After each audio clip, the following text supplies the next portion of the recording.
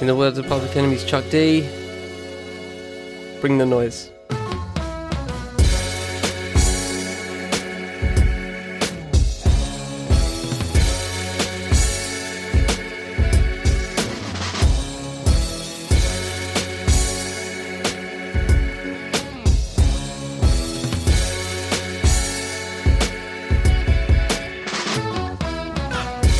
From the Fifth Element Podcast Network, I am Charlie Taylor, and this is What's Good. Welcome back, everybody. Welcome back, ladies and gentlemen. Hope you've all had a good week. Hope you guys enjoyed my Gods of Rap special from last week. Obviously, I'm still on a high from that. I'm honestly on a high in general, actually. Just, I don't know, the weather's been, the weather's finally perked up. First day of t-shirt weather yesterday. I literally just came off booking a show booking to see Master Ace next week. And I'm so happy for that, honestly. Like, he's one of my favourite lyricists of all time. It's great. And, I have a lot to feel grateful about at the moment. I have a lot to feel not to feel good about. So this is going to be, the topics themselves. I obviously haven't, talked about much. Well, obviously haven't talked about any topics in the past couple of weeks. Obviously had the Gods of Rap special last week. So yeah, I've kind of been out of the loop just a little bit. Not fully out of it, just a titty bit out of it. Trying to focus on other things and living life and all that. But I'm feeling pretty good. So it's kind of. You just got take these good vibes and just embrace them, because at some point it'll the high will come down. There will be times where I'll not be able to see Master Ace or go to a show in general. I've actually been to I've been to 1, 2. I'm going to a third one tomorrow. I'm going to my fourth one this month. So I've been going in hard on my shows recently. Just going to London and hitting up some good shows. So I feel very lucky to do that. Sometimes. So So hopefully we keep that. Hopefully we keep that vibe going. Let's get into the show regardless. In a week where. I thought I'd start off something funny because this made me laugh seeing it. I haven't got any reaction to it. I just have to say it. In a week where Kanye and Kim named their new kid Psalm, like the Book of Psalms, Psalm. Yeah, that's no reaction. The European elections loom over a UK that doesn't know whether to take it seriously or not, and milkshakes have become the symbol of being against the far right, and also. More recently, literally a couple of days ago, RIP to Niki Lauda, age 70. I think if you remember a couple of episodes ago, I talked about how, I thought Niki Lauda was,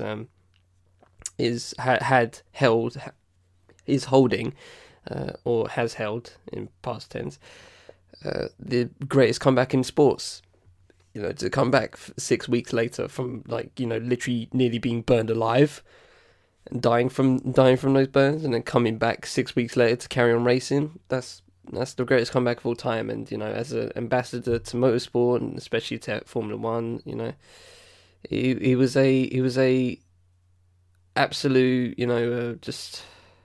he was logical, he was methodical, and just kind of the epitome of a true, I guess, racer in a sentence. So R.I.P. Niki Lauda, age 70. But we get into the show. We have 2 live topics for you, because I thought, obviously I haven't covered much in the past couple of weeks, so I just thought I'd do 2 live topics, because, there's one where there's one that's kind of timely, and there's one that I'm kind of thinking about, that I have been thinking about recently, and just the article popped up, and I was like, oh good, that's a good reason to talk about it. So we got those. We also have some sports, and also some film and television. We'll start off with some life. And we'll start off with one ip dip do. Let's start with the overall one, because I feel like it bleeds into the next one in a way, not fully, but in a way. You'll see how I get into it. So this is a Guardian article I saw by Dorian Lynskey called "Nothing But the Truth: The Legacy of George Orwell's 1984." And I think it was like last year, was it? Yeah, about around this time last year that I read 1984 for, I think, the first time, maybe? I may have read it beforehand, I may have read it years before, but this time I actually read it properly and also listened to the audiobook as well, because I like my audiobooks. And yeah, I mean, it's kind of like when I think about, the stories and what to do for the stories and stuff like that, and, keeping up with what's going on in the world, I think about this book a lot, and also, just a lot of dystopian books, you can shout out Fahrenheit 451 as well, that kind of thing, just most dystopia books are they get to the point of, this shouldn't be normal, but it is, and, and then you link it to the real world, and you're like, wow, this is actually going down, kind of thing, George Orwell predicted the future, kind of thing, you know what I mean, so it's kind of fascinating. So I wanted to get into this, because, every time I think of, fake news or Trump and, just surveillance or technology or the future, I always think of 1984 in some fashion. So I thought I'd get into this. So let's get into the article itself. This is very lengthy, so I'll probably stop somewhere and pick apart some paragraphs here and there. I won't read. I'll try not to read it all. But I'll get into the start of it, and then I'll just skip a couple, just so you can get the full picture. December 1948. A man sits at a typewriter in bed on a remote island, fighting to complete the book that means more to him than any other. He is terribly ill. The book will be finished, and a year or so later, so will the man. January 2017. Another man stands before a crowd, which is not as large as he would like, in Washington, D.C., taking the oath of office as the 45th President of the United States of America. His press secretary says that it was the, quote, largest audience to ever witness an inauguration, period, both in person and around the globe, unquote. Asked to justify such a preposterous lie, the president's advisor describes the statement as, quote, alternative facts, unquote. Over the next 4 days, US sales of the dead man's book will rocket by almost 10,000%, making it a #1 bestseller. When George Orwell's 1984 was published in the United Kingdom on 8th of June 1949, in the heart of the 20th century, one critic wondered how such a timely book would possibly exert the same power over generations to come. 35 years later, when the president caught up with Orwell's future, and the world was not the nightmare he had described, commentators again predicted that his popularity would wane. Another 35 years have elapsed since then, and 1984 remains the book we turn to when truth is mutilated, when language is distorted, when power is abused, when we want to know how bad things can get. It is still, in the words of Anthony Burgess, author of A Clockwork Orange, quote, an apocalyptical codex of our worst fears, unquote. 1984 has not just sold tens of millions of copies, it has infiltrated the consciousness of countless people who have never read it. The phrases and concepts that Orwell minted have become essential fixtures of political language, still potent after decades of use and misuse. Newspeak, Big Brother, The Thought Police, Room 101, The 2 Minutes Hate, Doublethink, Unperson, Memory Hole, Telescreen, 2 + 2 = 5, and The Ministry of Truth. Its title came to define a calendar year, while the word Orwellian has turned the author's own name into a capacious synonym for everything he hated and feared. It has been adapted for cinema, television, radio, theatre, opera and ballet, and has influenced novels, films, plays, television shows, comic books, albums, advertisements, speeches, election campaigns and uprisings. People have spent years in jail just for reading it. No work of literary fiction from the past century approaches its cultural ubiquity while retaining its weight. Dissenting voices such as Milan Kundera and Harold Bloom have argued that 1984 is actually a bad novel, with thin characters, humdrum prose, and implausible plot, but even they couldn't gainsay its importance. A novel that has been claimed by socialists, conservatives, anarchists, liberals, Catholics, and libertarians of every description cannot be, as Kundera alleged, merely, quote, political thought disguised as a novel, unquote. Orwell's famously translucent prose conceals a world of complexity.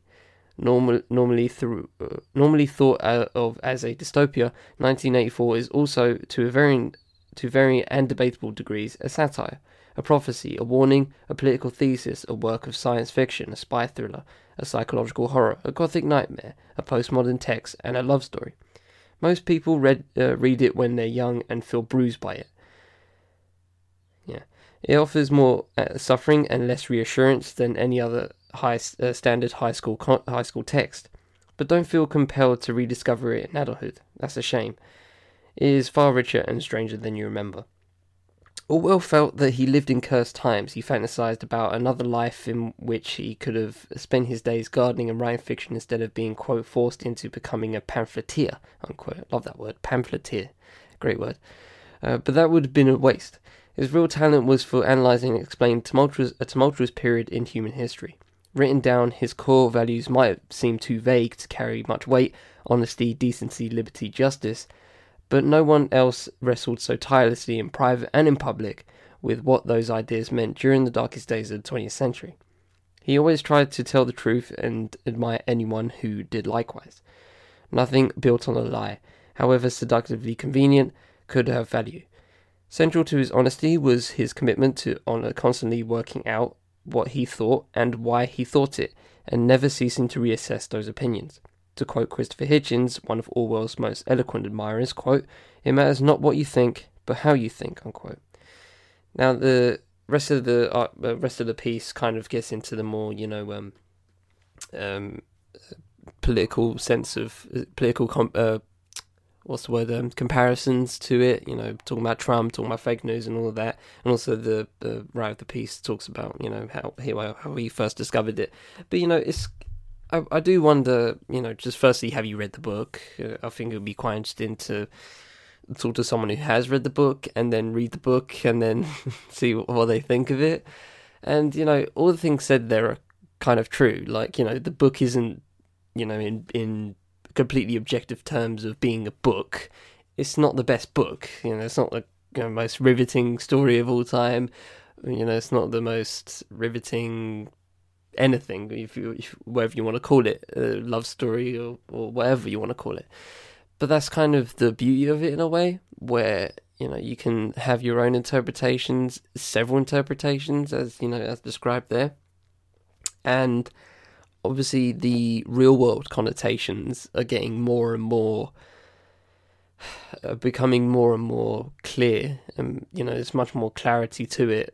Seeing surveillance, and you just think Big Brother, and then you think of Newspeak as well, and how people have taken the word facts and have kind of distorted that in a way.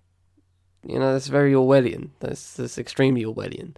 So it is kind of fascinating just from a base perspective. If you have read the book, obviously, objectively, it's not the most entertaining read, but then when you link it to the world around you and the world we're living in, and maybe what the future holds, what you think it holds, or what it looks like it holds to you, the context of that, when you add context to it, it becomes much more. It becomes much more than just a regular book read. It becomes a lot more than that. So, depending on if you have read it and if you haven't read it, I highly suggest you do go read it if you haven't, because it's an okay read. It's not that long a book. I've got it right here, so it's not. Yes, it's kind of like I don't know what's a good size of a book, but it's got about 350 pages around the area. Just taking out the appendix is about 342 pages. So it's not absurd. It's not. As I try and put that back, my shelf. It's not that long a book. 342 pages. How long is that? I don't know. Maybe a book reader could tell me how long that is, but it's not encyclopedic. It's a good read. It is a good read, and then when you add the context to it, it's a lot more. It opens you up to a lot more. The ability to add connotation and add context to it is what makes it great, and probably the reason why it has withstood the test of time, kind of in a way, nearly 100 years on. So I just wanted to talk about that because, overall, just, thinking about, like I said before, I think about that book a lot, in terms of what's going on in the world, and I just thought I'd put it on the show as well. So, so let's get on to the next. Yeah, let's go on to the next life topic. And now that I thought about it, has nothing to do with the Orwellian kind of thing. It's just straight up, it's racism. It's just straight up racism. That's what it is. So a recent study has the title is by Robert Booth. Racism rising since the exit vote, nationwide study reveals. So there's been a nationwide study, and obviously it's been nearly 3 years since the vote, and that's enough time, I think, in my mind, for comprehensive study to be completed, and a nationwide study has been completed. So let's get into this. This is a lot of facts here, So let's get into this. Ethnic minorities in Britain are facing rising, increasingly of racism, with levels of discrimination and abuse continuing to grow in the wake of the exit referendum, nationwide research reveals. 71% of people from ethnic minorities now report having faced racial discrimination, compared with 58% in January 2016, before the EU vote, according to polling data seen by The Guardian. The data comes amid rising concern at the use of divisive rhetoric in public before this week's European Parliament elections. It's actually dropping, this episode is dropping on the day that the votes are going to happen in the UK, so just added context there for future listens. Where some leading candidates, including UKIP's Carl Benjamin, the Independent, Tommy Robinson, have records of overt racism. And they have, several graphs here, which you can look at for yourself. I'll also pop the link on the fiffenelement.uk if you want to have a look. The survey by Opinium suggests Opinium, like Opinium, suggests the racists are feeling increasingly confident in deploying overt abuse or discrimination.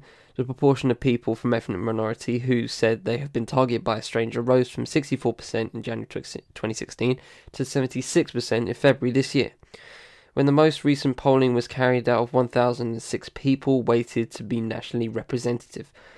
The trend appears in line with crime figures, which have shown that racially motivated hate crime has increased every year since 2013, doubling to 71,251 incidents in England and Wales in 2018, according to the Home Office. I think we've talked about that, that kind of, crime figures, hate crime figures. I think that was very, very early in, maybe December, January time when I did What's Good. So try and find that episode. I'll try and find that episode for you. David Lammy, the Labour MP for Tottenham and the leading anti-racism campaign, described the findings as, quote, alarming, while Omar Khan, the chief executive of the Runnymede Trust, a race equality think tank, said it was now clear that the exit, while not the source of racism, have led to higher levels of racism being expressed, and that social media was, quote, normalising hate and increasing division, unquote. The poll comes amid a wave of headlines about racism in Britain, from the BBC's sacking of Danny Baker for tweeting a picture of the couple with a chimp following the birth of the Duke and Duchess of Sussex's baby, to growing anger from professional footballers at racism online and in stadiums. Meanwhile, the Conservatives and Labour have been tainted by allegations of Islamophobia and anti-Semitism, respectively.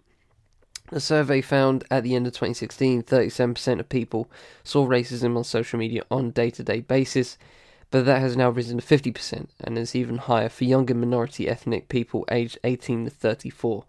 Online racism has doubled since before the referendum to 51%, and there were rises of about 50% in the number of people reporting hearing people ranting or making negative comments about immigration, or making racist comments made to sound like jokes. I want to get into these stats right here. It's a Guardian graphic here, and I just want to know if they actually talk about it on the text, so I have no reason to talk about the graphic. Let me give the graphic. So basically, what I'm seeing is there's red and grey bars going horizontally. So firstly, they have racist comments made to sound like a joke, which I've heard many a time, personally. from the bars, it looks about, around 35%. Before January 20, the grey represents January 2016 now, and the red one represents February 2019. Used to be at 35, 36%, and now it's well over 50. Racism on social media was around 30, now it's over 50%. Ranting or commenting negatively about immigration was at about 35%, now over 50. And racism in the press, around 25% previously, and there's now about 40%. So, significant rises on all of those parameters right there. Continuing on with the article, people from a black background reported the greatest increase in discrimination, with the proportion saying they had been abused or discriminated against rising from 59% in January 2016 to 65% following October, and 74% this February and March. When the latest poll was conducted, respondents from the east of England were most likely to say they had suffered racism. Minority ethnic women also reported a sizable increase, with 74% saying they had faced racial discrimination this year, compared with 61% the latter half of 2016. This increase in racial discrimination is mainly down to racism from strangers. Looking at the types of racial discrimination faced, the proportion saying that they have experienced someone making a racist comment in jest have risen over to half, 55% of people from ethnic minorities. There's also another graph here saying 7 out of 10 people from ethnic minorities in the UK believe racist beliefs and discrimination are widespread. And, to put a personal spin on that, I highly agree on that. I really do think that, just look at, I'm stopping from the article right now, just talking to myself. Just think about what has, gone in the past, let's say, 10 years, okay? Obviously in the years, decades prior, there were, people like the National Front, and, there have been groundswells of, far-right and racist ideals from political parties, and that's not just, the National Front from back in the day, or BNP from 10 years ago, or UKIP, or the Exit Party now, or just anything from Nigel Farage's mouth. This ain't new. It really is not new. If you've listened to this show, you know that this is not a recent thing. Racism in general, it's not a recent thing. Let's be real about that. It's just common sense. It's not a recent thing. But the recent thing that I have noticed, I think, is the fact that, these people it's becoming more normalized. Not just in public life, but also in just media, in television, in what you see on the news, what you read on the papers, well, especially what you read on the papers. It's becoming not just widespread, but also normalized, and I think that is the dangerous thing. I think it's a political science concept. It's definitely a concept. I think it's a political science concept called the Overton window, and basically what it's supposed to talk about. The Overton window is all about, think of like a spectrum, okay? Think of just like a regular spectrum. So you got, this on the right, you got this color on the left, and then you got like this little middle ground, right? So the Overton window is supposed to, account for where we are in this particular spectrum. So if we're talking about racism, okay, so all the way to the right is, normalized racism and, just allowing shit to go down, as the Orwellian way of racism you can think of, just trying to think of the worst ways you can think of that.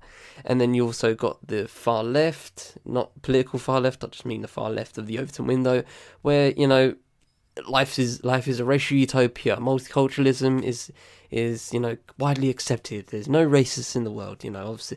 And these are obviously the extremes and will never happen. Just being real, it will never happen.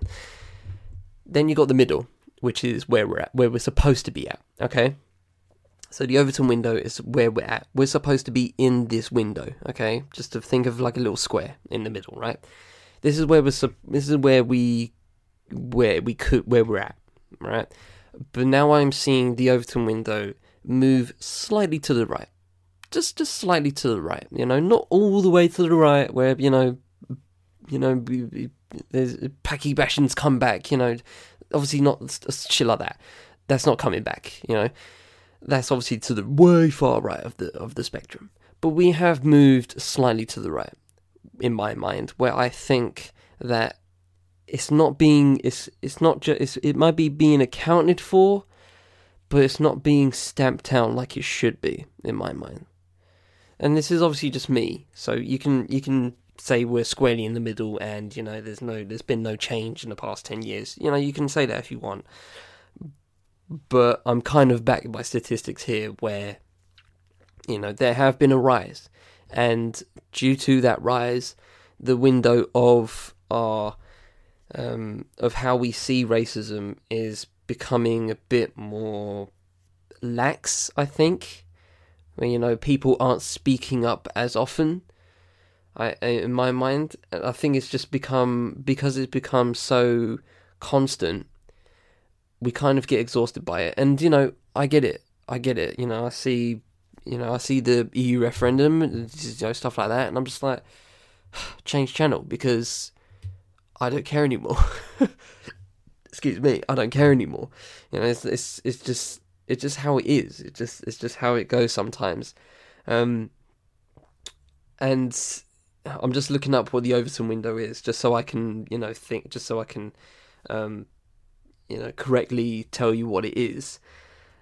Just found a good explanation from a place called Conceptually, saying that the Overton window is it's a political tool, actually, not a political science tool, theory, but it's kind of political theory.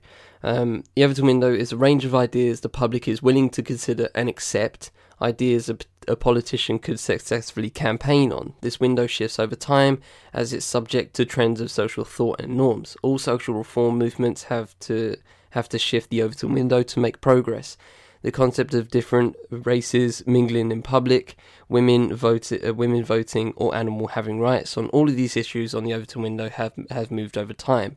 Positions which were once viewed as unthinkably radical have become the prevailing wisdom, while those that were once considered mainstream are now outside the window and unacceptable to advocate. So basically, what's inside the window is what is acceptable. What's just outside the window is stuff that is widely talked about and, is kind of considered, good in some fashions, sensible things to talk about, basically. Just a little bit further than that, there's acceptance of it, and that's what I'm kind of thinking about with racism right there. It's not sensible, but it is becoming accepted in a fashion. I want to tiptoe around that word acceptable, actually, because I don't think that's the right word to put it. But the next bit is radical, and then the far ends of it is called unthinkable, basically. So, racism should be unthinkable, right? Obviously that's utopia status, right? And it should be considered radical. But now there's kind of in the middle of acceptable and radical. Not quite getting into the acceptable range. I would not say that. I don't think I should say that, because obviously racism should be accepted, but it is becoming that radical thought where we've seen it politically. We've seen people bitch and moan about immigration, and they don't consider that a race issue. But there are elements of it in there. Definitely for some people that talk about it, that you can see moderate conservatives going, we're just talking about, numbers here. We're just talking about house numbers or whatever, or job numbers, right? They can easily talk about that. They can easily talk about immigration in that fashion, in a completely statistical and a completely, not business minded, but just a moderately political fashion. But there are also the social aspects of it. You're saying that these people that can produce for society can't come. You know what I mean? And the waters get murky there, obviously, but that's where I think racism is coming to now, where it's not accepted. Obviously, it's not sensible, for the love of God, and it's not in the Overton window. It's not in the window of policy, popularity, and popularity and being political policy, and also social policy, if we're talking about it like that. But as I say that, if we're talking about it from a social perspective, it's not popular, it's not gospel in replacing the word policy, but it is kind of becoming that thing where, you constantly see it on the news, and I'm just going like, why are we giving this guy airtime? Why is Tommy Robinson a thing? Why are we giving this dude airtime? But then again, I sometimes do think there's something that should be accounted for, because there's people that get silenced, and people that are constantly told to shut up. They don't shut up. Just because you tell them to shut up doesn't mean they will shut up. You know what I mean? So there are a lot of things to this, and just going back to what the statistics put at the start of this, it's on the rise. And it's something that needs to be accounted for again. It's just, I don't know the figures before this. It may have lowered, it may have risen again, it may have plateaued, I don't know. But the fact that they have risen in the past 2 years, and we've just so happened to have a fairly country-changing substantial vote on a certain topic, kind of says one thing to me. And, I don't know what it says to you, depending on who you are, but it says, it speaks volumes to me. And says that, so you may not see it as as a social issue, but there are links here. There are links somewhere deep in this. I can't quite say what the links are, but I believe there are links here. So, you can take that statement if you want. You don't have to agree with me on that point, but you can't dispute the facts that, racial discrimination has risen in the past couple of years. So, however you want to add context to that is up to you. So we move on to sports, and obviously there's been a lot of football going on in the past couple of weeks. Obviously in the UK, the aftermath of the Champions League and also the Europa League, and those are coming in, I think, next week. And also the Premier League ended last week. Man City obviously won the Premier League, and they've also completed the domestic treble for the first time in English football history. And nobody else has done that. Nobody else has gone the FA Cup, League Cup, and Premier League, and the top flight of the end of the leagues. So where do we go from here, kind of thing? And this is a quite interesting. I can see it could be kind of. This could be a very what's the word? A diversionary topic. Diversionary, is that a word?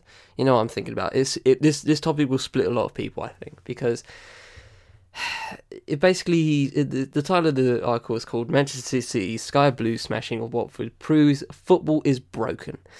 Now, I've seen a couple of videos here and there by a couple of places. I think Tifo Football did something of similar, not connecting to Manchester City, but talking about football being broken in a sense. And in my mind, I think it's broken in a lot of ways. But what sport isn't? A lot of sports are broken. Athletics is broken at the moment. With the IAAF, Olympics, IOC is broken. FIFA is broken. Basketball in some ways are broken. NFL is totally broken. Baseball broken. There are a lot of sports that are broken. There's no sport with a perfect governing body and rules that are on point and make everybody happy. So I don't think anyway. It's popular sports anyway. So this will divert a lot of people. You'll be either on one side, you'll either agree or don't agree. But I will say I did watch the FA Cup final with my pops, and it was crap. Let's be real, it was crap. And once we saw, when we all knew, right? If you watched the game, we all knew that it was going to be Manchester City after half time. Obviously Watford were going to go for broke. They were going to throw all their men in attack and just try and get a goal. And and after that, see where it goes. But then after that third goal, you knew it was a wrap. The balloon deflated. But then, Guardiola just put on like De Bruyne and then Sane, and I was like, okay, you're clearly going for a lot of goals here. You're clearly going for the kill. You're clearly trying to make a statement here. And there were some pictures during that game after De Bruyne scored and Raheem got another one.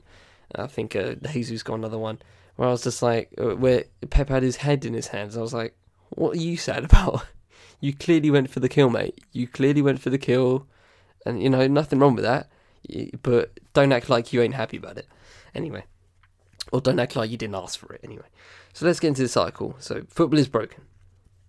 Goals. Oh, this is by Jonathan Wilson of The Guardian, by the way. Goals. Trophies everywhere. Man City were brilliant on Saturday, relentless and remorseless, and thoroughly deserving of equalling the record ever margin of victory in an FA Cup final. The domestic treble is unprecedented, and so too is the quality of their football. 169 goals, 61 games in all competitions. 11 times they have scored 5 or more in a game this season, and yet, ... It is not just that this feels so unlike City. Not just that it feels a few episodes have been skipped in a satisfying character arc from likeable buffoons to ruthless killing machine. That first half of the sentence is terrible. Like, what was that? It's not just that it feels so herky-jerky. Anyway, is that it feels so unlike a cup final. In terms of competitiveness, you may as well have placed a yellow and black blancmange in the middle of the pitch and smashed it with blue sky ore. This is City's problem. They are too good. Yeah, I'm just going to come out of that for a second there and just say, if you're a football fan, you can see where this is going, right? You probably can see where this is going. When they say a team has been too good, this happens a lot in basketball, and it's happened recently, the Golden State Warriors, and it's just like, in my mind, I'm like, not all dynasties last forever, you know what I mean? So you have to kind of just let it go, and it will, and the universe will balance itself out, you know what I mean? So I just think like that when it comes to sport most of the time, not everyone's dominance is going to be forever, you know what I mean? So, but anyway, let's get into it. This is City's problem. They are too good. And that has brought to the surface concerns about their ownership and financing that perhaps should have been more prominent earlier. There is no doubt that Pep Guardiola makes players better, and there is no doubt the City have spent their money incredibly efficiently. But equally, the scale and source of those resources is something unprecedented. Even if the latest UEFA investigation does not prove wrongdoing, Saturday's final was not a game, it was a strangely gruesome exhibition. There is no point pretending anymore. Watford may have finished 11th in the Premier League, but they were 48 points adrift of the champions. City and Watford are not playing the same game anymore. It is true this was the only joint biggest win in an FA Cup final, but Bury in 1903 had not just won the league, had not just collected 198 points across 2 Premier League seasons, and were not funded by the sovereign wealth of an emirate.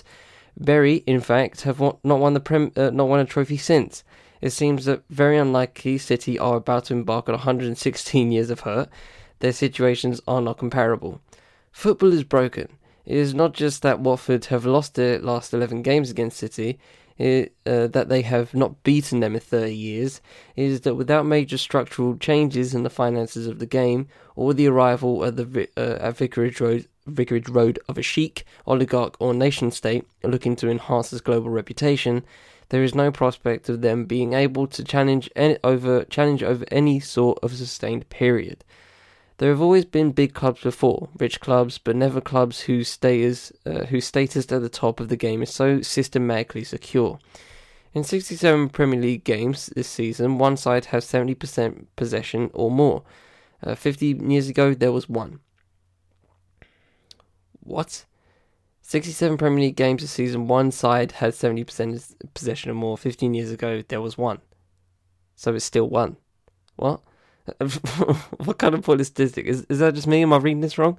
67 Premier League games, one side had 70% possession or more. 15 years ago, there was one. Right. So what was the point in that statistic if it's still at the status quo? I don't know. Anyway, that is 1 in 6 games. That is 1 in 6 games that are not in any meaningful sense a contest. Okay, right. Okay, 67 games, and there was one game. Okay, I see it. I'm there now. I'm here. Okay, that is 1 in 6 games that are not in any meaningful sense of context. Okay, right. I see now. 67 games had 70% possession. 15 years ago, there was only one game. I see now. Okay, continuing on. Yes, no empire lasts forever. Yes, City may falter. And yes, there is something a little unfair that City's very excellence is what makes these concerns so pressing.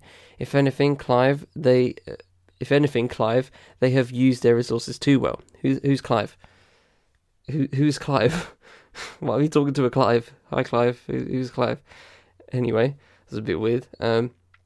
But Saturday was miserable. The traditional showpiece of the English season reduced to a grim parade, devoid of any drama, there to satisfy the propaganda wing of a faraway regime.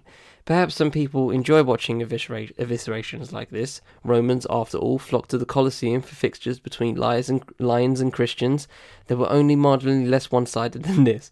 But even City fans did not seem particularly enthused, grumbling on the underground about a 5th trip to Wembley this season, and cheering goals with weary satisfaction that used to be reserved for a top-flight team battering a minnow in the 3rd round. Maybe there is some pleasure to be derived from watching masters at work, whatever the profession, and City are masters. It's just that in games like Saturdays, it feels a pointless virtuosity. Abattoirs perhaps should fling their doors open. Roll up, watch the greatest butchers in all Europe slice the carcass. The gulf between the elite and the rest has never been as defined as this. It is not just City, it is not just England. Bayern Munich wrapped up the Bundesliga title on Saturday to mean that for the first time in history, the league title in each of Europe's big 5 leagues have been retained. At least in the Premier League, it is the first time since 2009. There is at least a notional 6 challengers. Elsewhere, retention has become the norm. There comes a time where you have to step back and say this is pointless. Teams such as Watford should not just be pasties. They and their fans deserve better than to be mice tossed into the tank for the python to feast upon. The disparities in wealth are going to get bigger from next season as the richer clubs receive a greater share of overseas television rights, and they are almost certain to grow even more when the Champions League is revamped from 2024. Greed has won, big finance has won. Whatever the small role elite clubs still play in the local communities from which they grew is dwarfed now by their position as global brands. It is desperately sad to say it, but if the future is more mismatches like Saturdays, or the sort of coronation procession that so many leagues have now become, maybe the least bad solution is to just let them go, let them have their Super League. Okay, so I'm going to take this seriously, because he does make some good points, even though most of the article is just thinking up ways of how many historical comparisons they can make to the battering they received. The Colosseum, Lion versus Christian, and abattoirs. Roll up. It is funny, and it's very, very poetic, and I'll give him that. And I think this is just something that we are way behind on. There's been a lot of articles on this. I think I talked about this a similar thing recently, as it pertains to big sports washing. This is a thing. This is relevant, and I think it's not even unavoidable. Isn't the word? Inevitable isn't the word. The phrase is it's already happened. We are way too late on this. This started with, I don't know who it started with, but it started at least 10 years ago. And it's just become such a thing now that it's pointless doing these articles about it. There's no, and I feel it when I watched the FA Cup final. It didn't feel magical. It just felt like a regular Prem game where Man City destroyed Watford like they should have. You know what I mean? It didn't seem like, you know, the magic that you guys talk about when it comes to the FA Cup. It didn't seem like that to me. It did not seem like that. So I completely understand where it's coming from. On the point of a Super League, I don't really think I'm qualified to say whether they should or should not. I mean, I guess that would be cool, but then again, you know, that would just be, I don't know, what would happen to the Champions League? What would happen to all of the other leagues?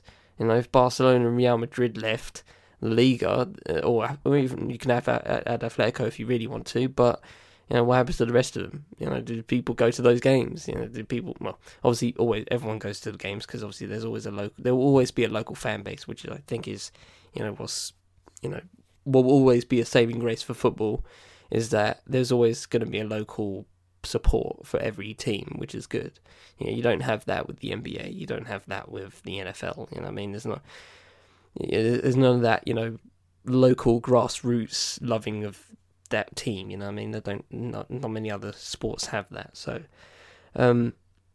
if it was a Super League, then yeah, I guess, but then would they be relegated? If those teams got relegated, would there be a relegation? Would they get relegated to their regular league? You know what I mean, there's a lot of moving parts here that I can't really put together, so I don't think that it sounds feasible to me. But in the conversation of, you know, big business as one, big finance, and, you know, oligarchs, you know, taking over and stuff like that, you know, it's happened. It's happened, and it's kind of over already. The transition has been made, you know, and to talk about it now is just kind of a moot point. It really is kind of a moot point. So, with that said, I shall move on. Moving on to film and TV, talking about the last topic, and obviously. And this will be very quick because I just want to get a point off my chest of talking about a certain show. So Game of Thrones ended, and you know, if I didn't watch them, I do not watch Game of Thrones. I probably watched like one episode, and you know, the one episode I watched, if you really want to know, it's the one where Joffrey dies, and I kind of find that entertaining. Even though, you know, if there was one episode that I would like to watch, that was kind of it, because I could see, I was like, this dude's a dick. I want him to die. How good he died. I was very satisfied for my one watch of my one episode of Game of Thrones. But obviously it ended on a very flat note. And, you know, there are a lot of people that are disappointed and stuff like that. But I don't even want to talk about Game of Thrones. I'm talking about it from a, you know, abstract standpoint, point of view. I'm not talking about Game of Thrones here. I'm going to actually talk about Breaking Bad, because the day after, when I woke up and, you know, Game of Thrones ended officially the night before, and everyone got their you know, hot takes off and thoughts off about it, if they liked it, if they were indifferent, which most people were, and some people hated it as well. You know, and, you know, we could talk about the petitions and stuff like that, which I find stupid. You know, it's kind of disrespect to, in my mind, it's a disrespect to, especially the actors that put so much effort into this. I feel like, you know, for one thing, that you can shit on Game of Thrones for the story and the writing, which I can't obviously say because if they did or not, because I didn't watch it. But from the people I know, you know, they diverted from the books, and, you know, they kind of got bit for it. You know, and when you do that, sometimes you go in thinking that it'll be fine. You know, you have to go in that with some confidence. And I think Weiss and Benioff, I think that's the show creators' names, they obviously got too big for their boots, and, you know, they fumbled it. They fumbled the bag, to be completely honest, in my mind, from what I've seen, and for the people I know, excuse me, that have watched it. And now they're going to Star Wars, which is just daunting to me. I mean, I'm not a Star Wars fan, but I do like going to see them in cinemas. That don't sound like a nice prospect to me. That does not sound like a nice prospect. If they fumbled Game of Thrones, which was, you know, the show for a good however many years it's been on, like 8 years or whatever, 8 seasons anyway, then how the hell are you gonna manage to make Star Wars? Which, you know, there has been some fatigue, and, you know, in recent years there have been some Star Wars fatigue already. In the two main movies that have dropped, and also the spin-offs, in for lack of a better phrase, you know, there's already been fatigue for that, and you wanted them to do Star Wars? Don't like the prospect. But anyway, after all that, and after all the fanfare, and after all the, people on Twitter going, didn't like it, yeah, what a waste of time, yeah.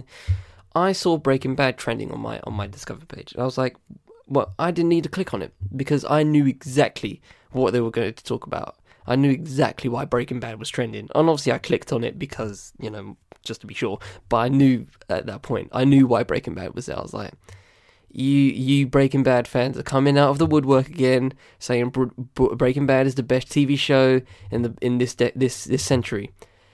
I will say once again, Breaking Bad is not the best TV show of this century, okay? Stop this. Stop. You fanboys, who the hell, just first off, who the hell gave Breaking Bad fans the gall, the unmitigated gall to talk about Breaking Bad in a goat sense? Who gave you that license? What article did you read that gave you that license? When was this public knowledge? This is not public knowledge to me. I do not see Breaking Bad as the greatest show of all time. Or not the greatest show. Well, we're talking about this century because, shows before then, like, in the 90s and 80s are kind of different now. So TV's different now it's a completely different landscape. So I just keep it to the century. So, no. Breaking Bad is not the greatest show this century. Game of Thrones clearly fumbled the bag. And I kind of go, and a minor tangent, I kind of like going to the Seth MacFarlane theory of seasons and how long TV shows should go for. I think he said in an interview that the rule is 6 or 7 seasons is kind of the limit. 6 or 7 seasons is when a show starts to die. And if you look at some shows, some end at 5, some end at 4, 3, 2, 1, then some end at 15.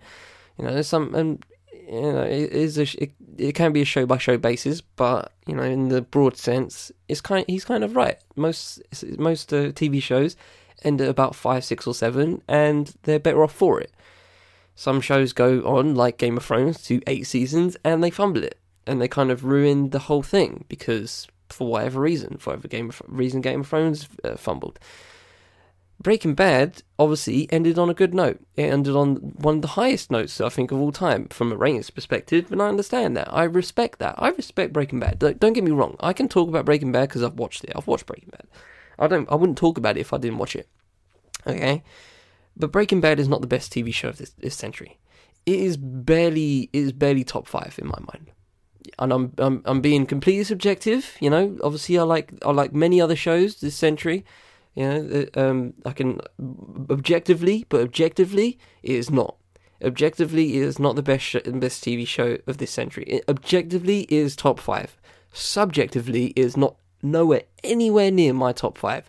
Probably not anywhere near my top 10. But that's just me, obviously. Objectively, and I will stick to objectively, is top 5. Okay, it is around that top 5 area. It's not top 3. It's top 5, 4 or 5, somewhere around the area. The reason why I don't, rate it as highly as most people think it's the greatest show of all time. No. It gets to the point where, when just to stop right quick. The reason the way I look at TV shows in this case, when we're talking about the greatest TV shows of all time, and I will say what my greatest TV show of all time is, by the way. I will say that at some point because I feel like I need to say that at some point. My criteria is not exactly what's great about them. I try and find negatives because obviously you could say all the great points that you can. You could say all the great points to the first 5 seasons of Game of Thrones. You could say everything great about Breaking Bad. The bad things are for me is where I go to because that's where the meat lies for me. That's where the meat lies. You can say. You can say for ages how great Breaking Bad is. You can say how great what I think is the best TV show of this century, which is The Wire, and you can say why that is the greatest show. I can say why it's the greatest show, but I go to the negatives instead because I feel like that's where you can make separations. So for The Wire, I can't think of a definite, concrete negative to give it. I can nitpick. I can, start watching them 1 to 5, and I'll give you a nitpick if you really want me to. But I can't find a concrete, full-on reason of why that show is terrible. It's not. It's great. It's an amazing piece of writing.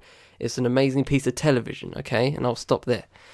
But when you get into the negatives of like stuff like The Sopranos, I personally think The Sopranos is too long in terms of episode length. Regularly when I watch that show, there are many shows, and obviously it was 90 minutes with adverts, so it's about 50 plus minutes without adverts.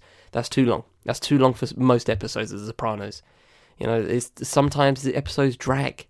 They really do, and if you're a Sopranos fan, I wonder, do you feel the same way? Because I definitely do that. I'm not a Sopranos fanboy or anything, but sometimes I watch some episodes, I'm like, got another 15 minutes of this, So it's long. It's a bit long for me, sometimes. So and it's the same with Boardwalk Empire. I really enjoyed that show. I watched, I think, the first season and like half of the second season, I think. It's just too long. 90 minutes per episode, in my mind, for a whole show, several seasons, is too long for me. It's too long for me. Like, I can't watch a feature film worth every episode. It's a bit long for me. I understand if it's like a week, if it's from week to week, but in this binge culture we're at right now, it does not work for me. It does not work. Now, when we get to Breaking Bad, my negative, personally, is the characters. Past Walter, past Jesse, the rest of the characters fucking suck. I hate them all. I hate them all. They all are just moany. They just suck. Hank, you can throw Hank in there. Obviously Gus is a G. Gus is an absolute G. Mike is a G. Obviously you can throw them in. But like the family, what's her name? What's Hank's wife? God, she sucks. Oh my days, why is she even there? You know what I mean? I get why these characters are the way they are, but it's so dragging. It's so energy sapping when you're trying to enjoy this kind of thing. When you're seeing this dude with cancer and he's years away from dying. He's dying and he's trying to stack up some pee. And now he's getting his balls back and he's becoming badass kind of thing. It's cool. I get why Breaking Bad is enjoyable. I enjoyed it. But the characters are so deflating sometimes. So deflating, they just kill the show for me. And I don't get that with The Sopranos. I don't get that with The Wire. I haven't seen Game of Thrones, but the characters look the characters look like a high point in most seasons for Game of Thrones fans. I don't get that with Breaking Bad. And that's the only reason why I don't consider Breaking Bad the greatest TV show of this century. I can't get past some of the characters. They're just so moany and just so deflating. And they just stop the show dead. They stop this episode dead that I'm watching. I'm just like, fucking hell, just let this scene end. Every time. And nearly every time. And I don't get that with the other shows. And I think that's a big problem. That's a big problem. Now, the writing, you could talk about the writing of Breaking Bad, and obviously the writing's amazing. The story structure is amazing. The way they do the the kind of the predictive, this is going to happen, this scene, at the start of the show, this scene is going to be, highly relevant later in the show. I love that. I do love that. But the characters just kill me. The characters just kill my vibe so many times, and I just can't deal with it sometimes. It just sucks. Some of the characters just suck. But yeah, just to say, The Wire is the best show. If you have not seen The Wire, please go see The Wire before you talk, because at least I've seen the shows. If you get this is something that I do find funny sometimes with when we talk about films or music or any type of art. If you haven't seen what I'm talking about, go see what I'm talking about. And if you feel the same way, then bark at me all you like. But don't talk to me if you haven't seen it. Just I'm not being a dick. I'm just being thorough. Like if you want to have this argument, I'll happily have this argument. But you need to have seen The Wire first. You need to see The Sopranos first. You need to see Breaking Bad, and you need to see Game of Thrones. I'm not going to put Game of Thrones in my conversation because I don't care, to be completely honest. If you want to put it in your conversation, you can put it in your conversation. I'm fine with that. You can put it there if you really want to. But I won't say anything bad or good about it because I don't know anything about it. I will stay out of that. But if you want to talk about The Wire and you haven't seen The Wire, go see The Wire. That's basically what I'm leaving it on. Just go see The Wire. If you think Breaking Bad is better, go see The Wire first, and then see if your mind hasn't changed. But anyway, that's been What's Good. I hope you guys have enjoyed the episode. I've really enjoyed this one, I feel good. I might actually just go walk dog right quick, just to continue with my things, continue with my life, and I hope you do too. I do enjoy the fact that, you guys, spend an hour with me every week. I do appreciate that. When it comes to, I've been thinking a lot about, these creative endeavours I do, the writing, the Fifth Element overall, and obviously the podcast network with the, What's Good, and also Digging in the Digits. If you want to listen to another podcast featuring me, Digging in the Digits, hit that up, search that anywhere where you listen to, quick plug. And, I know the currency of this is time. The currency of this is time. It's not money. This isn't monetary. This is I'm asking you for your time, and sometimes that is hard for some people, and I understand that. But if you do listen to this on a weekly basis, an hour give or take every show, I really, really do appreciate you. Honestly, I really do. I can't say enough. I really do appreciate the time that you give. We don't think of time as a currency, but when we think about what we're watching, what we're listening to, what we're reading, what we're consuming, our time is the most valuable thing, and I hold that dear to myself constantly. This is why I don't watch stuff like reality TV shows, because I don't have, my time is precious. I want to educate myself. I want to listen to stuff I want to listen to, watch stuff I want to watch. You know what I mean? So, and that's kind of the beauty of what I'm doing, right? What I want to do right now and what I'm doing. So, I'm happy for that. I'm grateful for that, and grateful for you guys to constantly listen. So I really do appreciate it. But anyway, enough of being soppy. thefifthelement.org.uk for all the links during the show that I've read during the show. If you want to read those yourselves, go ahead. We'll be back next week. Brandon, What's Good from the Fifth Element Podcast Network. I've been Chai Taylor. This has been What's Good. Have a great week, everybody. Enjoy the sun if you're in the UK, because I'm feeling the heat right now. I'm wearing a vest as I speak. Enjoy your week. I'll try and enjoy mine. I'll see you next time. Take it easy. Ladies and gentlemen.